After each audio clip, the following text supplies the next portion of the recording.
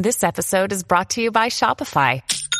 Forget the frustration of picking commerce platforms when you switch your business to Shopify, the global commerce platform that supercharges your selling wherever you sell. With Shopify, you'll harness the same intuitive features, trusted apps, and powerful analytics used by the world's leading brands. Sign up today for your $1 per month trial period at shopify.com/tech, all lowercase. That's shopify.com/tech.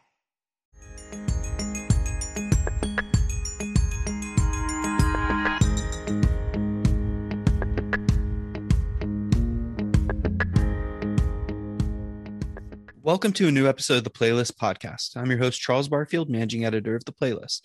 And for this episode, I have a recent interview I conducted with actor Patton Oswalt and actor, writer, director James Morosini from the new film I Love My Dad.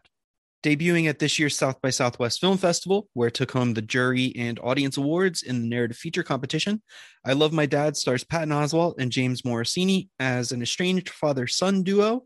The father, Chuck, is desperate to reconnect with his son, Franklin, and creates a fictional female profile on Facebook and adds his son as a friend. Yes, he catfishes his own son. Through chats, the son develops feelings for this fake profile, and as you might imagine, awkwardness ensues. And trust me, it gets really, really awkward, but in a great way. Morosini not only co-stars in the film, but he's also the writer-director of the project, having mined his own personal experiences with his father for the inspiration of the film. And in our interview, he talks about blending fact with fiction and reliving the slightly cringe experience on the big screen. We also talked to Patton Oswalt about playing the type of father who'd go to these lengths to reconnect with his son. And yes, since I'm a comic book fan, I also ask a bit about his Marvel Studios future. But before I play the interview, I got to tell you the Playlist Podcast is part of the Playlist Podcast Network, which includes Be Real, The Fourth Wall, Deep Focus, The Discourse, Bingeworthy, and more. And if you want to find us, you can check your podcast app of choice, whether that's Apple Podcasts, SoundCloud, Spotify, Anchor, Stitcher, anywhere else you find your favorite shows. Okay, with that out of the way, here's my interview with James Morosini and Patton Oswalt from the new film I Love My Dad. The film is in theaters now and will be available on VOD starting on August 12th. Enjoy.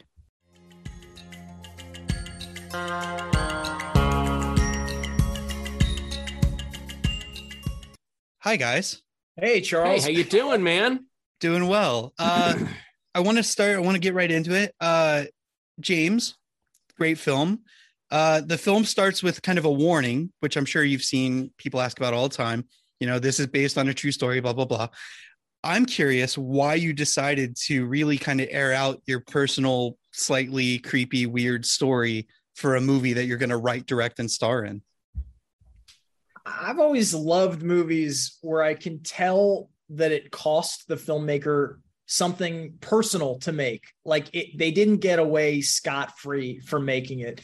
Those are the kind of stories where I've always leaned in to, and the kind of creativity I've always been drawn into. I feel like telling a story should cost you something, and it forces, because you're asking an audience to give you their attention for an extended period of time. And so it should cost you something. And so I wanted to tear myself open as much as I possibly could for the telling of this story.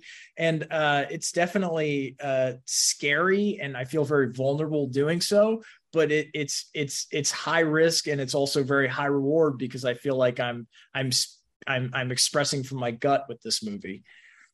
Yeah, definitely. And similar, Patton, well, not similar. This wasn't your personal story, but you also are asked to be funny. You're asked to be a bit of a sad sap.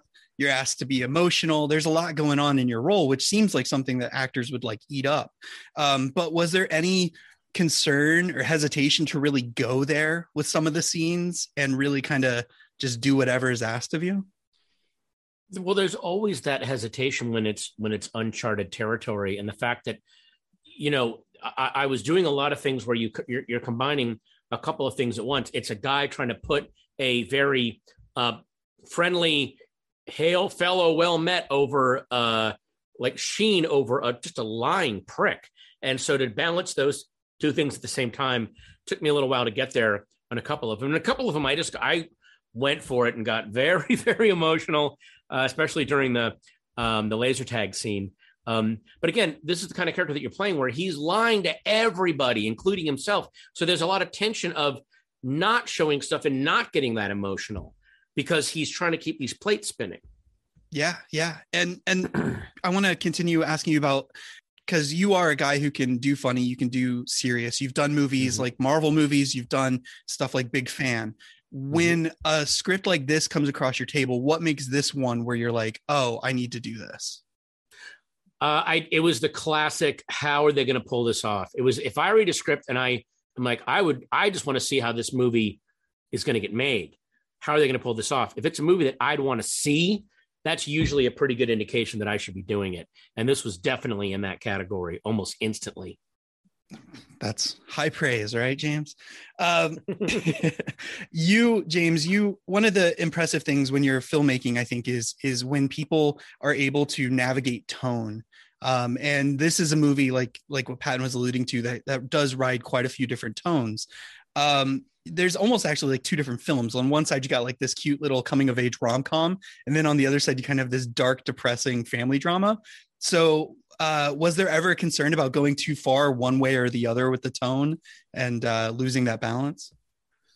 Balancing the tone was definitely the thing I was trying to do throughout. And I wanted to start from a place of neutrality as much as I could and just lay out the story without too much sauce on it in any direction, and then have tone be influenced mainly by the character's subjectivity. So when we're with Franklin, in his mind, he is kind of in a rom-com. And so I wanted tone to be coming from that place. And then when we're with Chuck, he's really struggling with this relationship with his son and with his own honesty, and he can't quite figure out how to navigate life.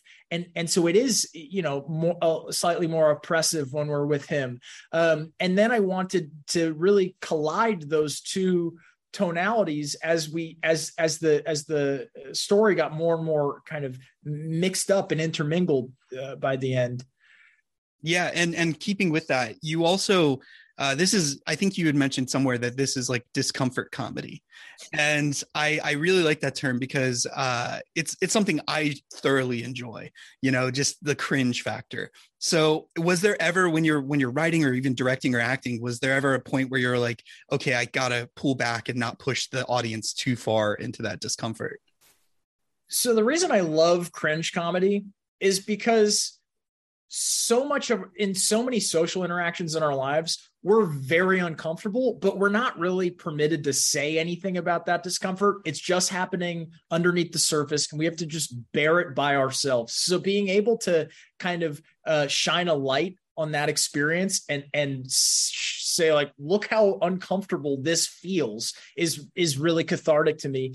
And so my goal is in making it, I wanted to make sure that it always felt emotionally grounded, and that it was never cringe for cringe's sake, and that I was never just trying to gross out my audience. I needed it to be subjectively rooted the whole time. And I wanted the audience to really be invested in Chuck's goal, which is to make sure his son is okay. He's really worried. And I wanted to, and as long as we're with him in that, then we have to be faced with these same moral complications that he is, and we can't, we're never let off the hook, which was exciting to me. Yeah. And also it's kind of interesting, just really quickly, to get back to what James was saying. A lot of stuff that in this movie, yes, it is quote unquote cringe, but it is so based on things that people, I think, have experienced in real life on one level of intensity or another. It's, I mean, not to sound like a coffee mug saying, but a lot of life is cringe. So if you're trying to depict real life on screen, there's going to be some, oh God, that's right, I do that. Yeah, we're almost relating to it too much. It's the same feeling you get. Yes. Look at your Facebook post from 10 years ago, and you're like, oh God, I think that was going to make me likable. I was so about it. And so it's like, it's this feeling of like, oh no, I'm way more exposed than I think I am, that I wanted to be playing with throughout. Yeah. I don't know about you guys, but did anybody have one of those moments where you share like music lyrics on Facebook and you think it's super deep and you just look back and you're like, Christ. I mean, I still will share on Twitter like quotes from books, like a passage that I really, really like. But and there's like that, you share the lyrics and then there's that implied like, listen to the words, man. And also, you know what's bad whenever you're tweeting lyrics, you are always tweeting it at somebody specific, even though you don't say who that is, like hoping that they'll read it and go, oh wow, he really nailed me on that one, man. Like, and it's always like a Disturbed song or something, right? Like it's never like a really deep, meaningful Beatles hit or something. I mean, so much of what we do is indicating to other people kind of people that we want to appear as while pretending that's not what we're doing. And that's what he's doing this whole movie is and that's it's like it's too relatable. Like we see ourselves in that and it freaks us out. Yeah. So Patton, I got to ask you, because you're a father, as am I. My kid's very little. Yeah. So, but still, there's something that happens when you're a father and you watch movies like this. You can like instantly relate and put yourself in that position. So with that in mind, can you really say that Chuck is a sympathetic character at all? Or is he, kind of that prick that you were saying? Like, do you understand on some level what he's doing and how he does it? I don't think he's sympathetic, but I think he's understandable. Because when I say not sympathetic, I can't sympathize because I can't imagine wanting to dodge your kid when they're little, like especially the best years of being a parent, and you'd want to avoid that. I could never, ever relate to that. But what I could relate to is then realizing way too late that you wasted those decades. And now you're never going to you'll never forever catch up with them, but you can maybe, keep things going in a fractured way. Now that really tore me up and made me feel bad for the guy. Didn't sympathize with him, but I totally understood. There's a lot of damaged people that is how they parent. And then they find out too late, oh no, I wanted to be there for you and now I can't. I blew it. Yeah. Yeah. Isn't it weird how becoming a parent changes a lot of movies that you used to like? Like, it's terrible. And by the way, I still think Close Encounters of the Third Kind is one of the best movies ever made. I think it's Spielberg's one of his greatest achievements. But the ending when Dreyfus leaves the planet and leaves his kids behind, I'm like, fuck you. I don't understand that. And to my credit, even Dreyfus and Spielberg nowadays look at that movie and go, yeah, we were young when we made it. We didn't understand that that's a really shitty thing to do. It's almost like a light switch goes off and you start viewing everything differently. And my kid's only 14 months old now, so I'm still new to the game. Yeah. But yeah, it's pretty incredible. It changes everything. It does. So James, and also you realize how many movies use kids in peril as a device. Yeah. Which I don't think that you should never use kids in peril, but like so over and over, it's a kid that's about to be killed. And that's how the audience is hooked. You're like, that's all you've got to hook me is a kid's about to be killed. It's cheap for sure. Yeah. So James, you wrote and directed this movie, but you also are, as we've said, one of the leads opposite Patton here. Since this is a personal story, since you're putting yourself out there just in the writing, were you ever concerned that acting in it also would just be too much? Or was there a version of this film where you're like, I need to hire another person to play this character?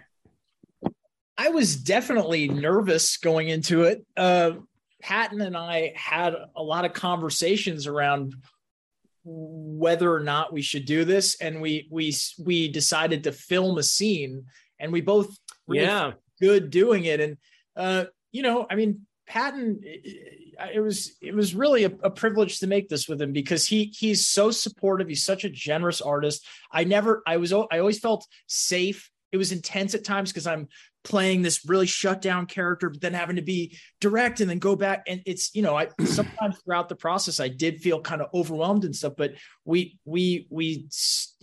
figured this out together. And I'm happy that I had the opportunity to express myself from all directions. And so I'm that I was able to kind of pull from personal stuff and really kind of show just live through Franklin in a way from a very particular part of myself.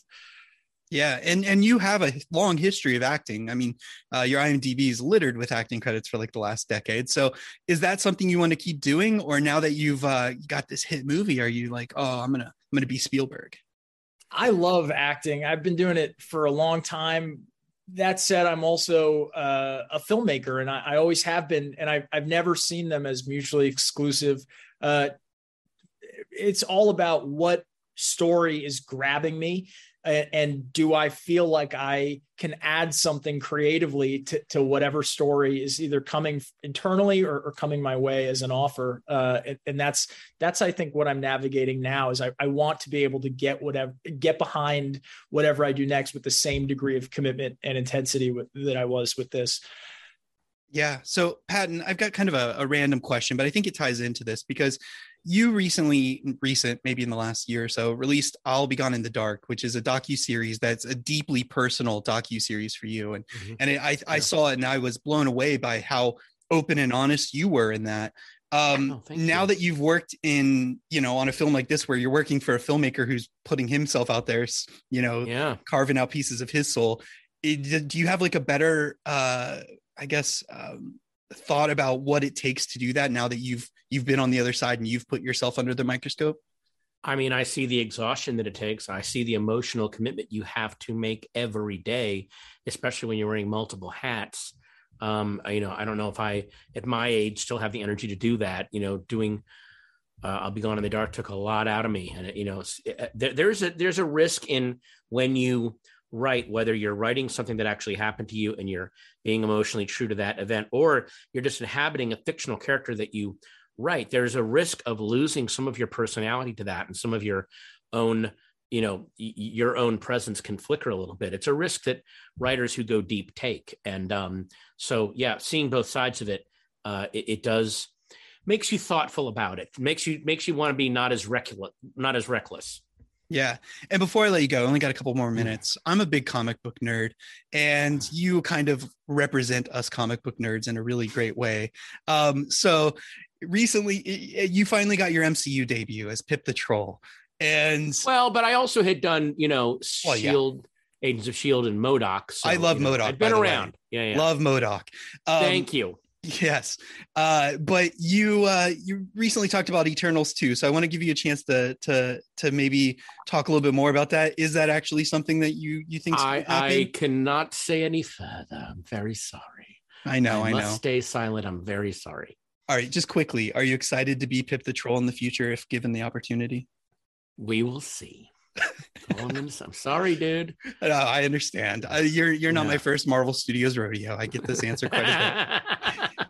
And James, all right, good.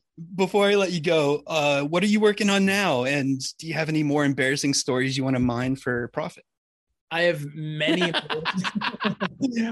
don't know if I'm making that much profit, but I have many more embarrassing stories. I don't know if I will be making them into movies. I do have movies I've written that I'm really passionate about, and I also have some exciting stuff coming my way that I'm kind of figuring out now. And man, I'm just excited to dive into my next thing with gusto and with everything that I've learned from this process. That's awesome. So yeah, I want to thank you guys for giving me some time, and everybody go see I Love My Dad. It's cringe, but in the best possible way, I guess is the only... Thanks, man. Thank you. Appreciate you, man. All right. Have a good one.